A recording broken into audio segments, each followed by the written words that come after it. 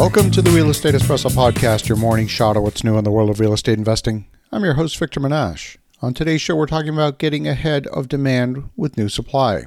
We've seen many businesses anticipate continuing growth, and they forecast no changes to market conditions. It happens in virtually every industry. Even the most analytical of companies in the world can get it wrong. We saw several retail giants experience adverse conditions in the past quarter. Walmart, Target, and Amazon were the most visible of these announcements. Amazon surprised Wall Street with its first quarterly loss since 2015. That happens when expenses exceed revenues. So how did Amazon get it wrong? Did they hire too many people? Did they make too many financial commitments? What happened? Well, the company's been expanding quickly, making investments and expanding their fleet of aircraft with their growing captive airline called Prime Air. They've also been growing their network of distribution centers and fulfillment warehouses all over the world. Some of these facilities are company-owned, but in fact many are leased from developers who build these giant buildings to Amazon specifications.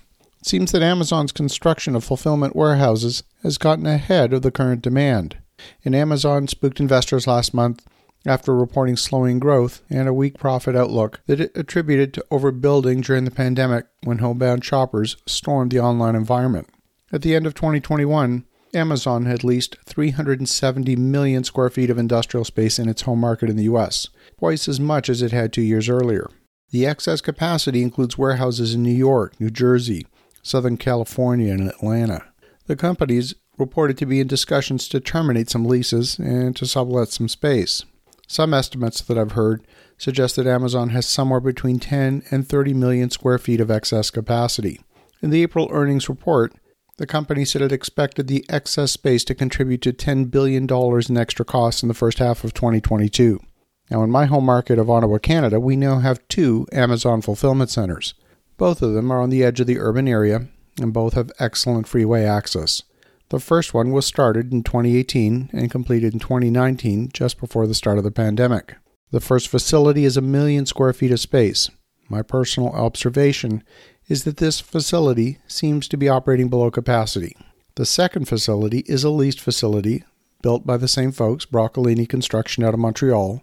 That 5-level industrial building is the largest in the city. It's going to span 2.7 million square feet, and for now, Amazon's footprint is only going to consume 450,000 square feet out of that total. The director of real estate development for the developer says there's no conversation about another tenant coming into the facility, and that's led industry experts to believe that Amazon will eventually take up the whole building. But under the current circumstances, it could be a while before utilization expands beyond the current 17% occupancy. Even the 450,000 square feet currently being leased appears to be underutilized. The parking lot seems virtually empty every time I drive past it. So is my local fulfillment center unique? I don't know for sure, but I suspect it's not. Amazon is clearly the largest and most visible player in the e-commerce space. Managing growth can be challenging for all businesses, since there's always a delay between identifying the need to expand capacity and that capacity appearing. Business leaders face a choice. Number 1, they can wait until the business experiences capacity shortages for a protracted period of time before making the decision to expand. That's the conservative approach. The second choice is to extrapolate the current growth and build capacity slightly ahead of the forecast growth requirement and hope that it all just lands at the right time. But the global environment is less certain. Changes do happen. We have disruptions like the pandemic, wars, weather events, earthquakes, drought, political and regulatory changes. All of these impact global businesses, and the cascade effect of even a single incident is difficult to forecast and even more difficult to plan for. It would simply be too costly to have active contingency plans for a wide spectrum of low probability events. I have no doubt that Amazon is going to survive this little error in growth forecasting. The company is well capitalized and has been generating plenty of free cash flow over the past few years.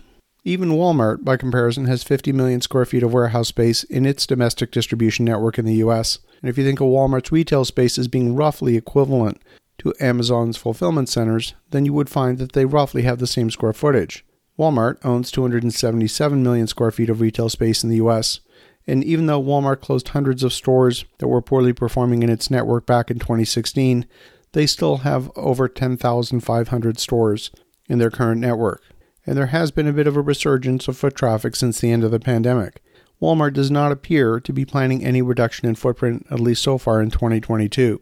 So some builders have built ahead of demand in the industrial space, hoping to exploit the ongoing growth of e-commerce.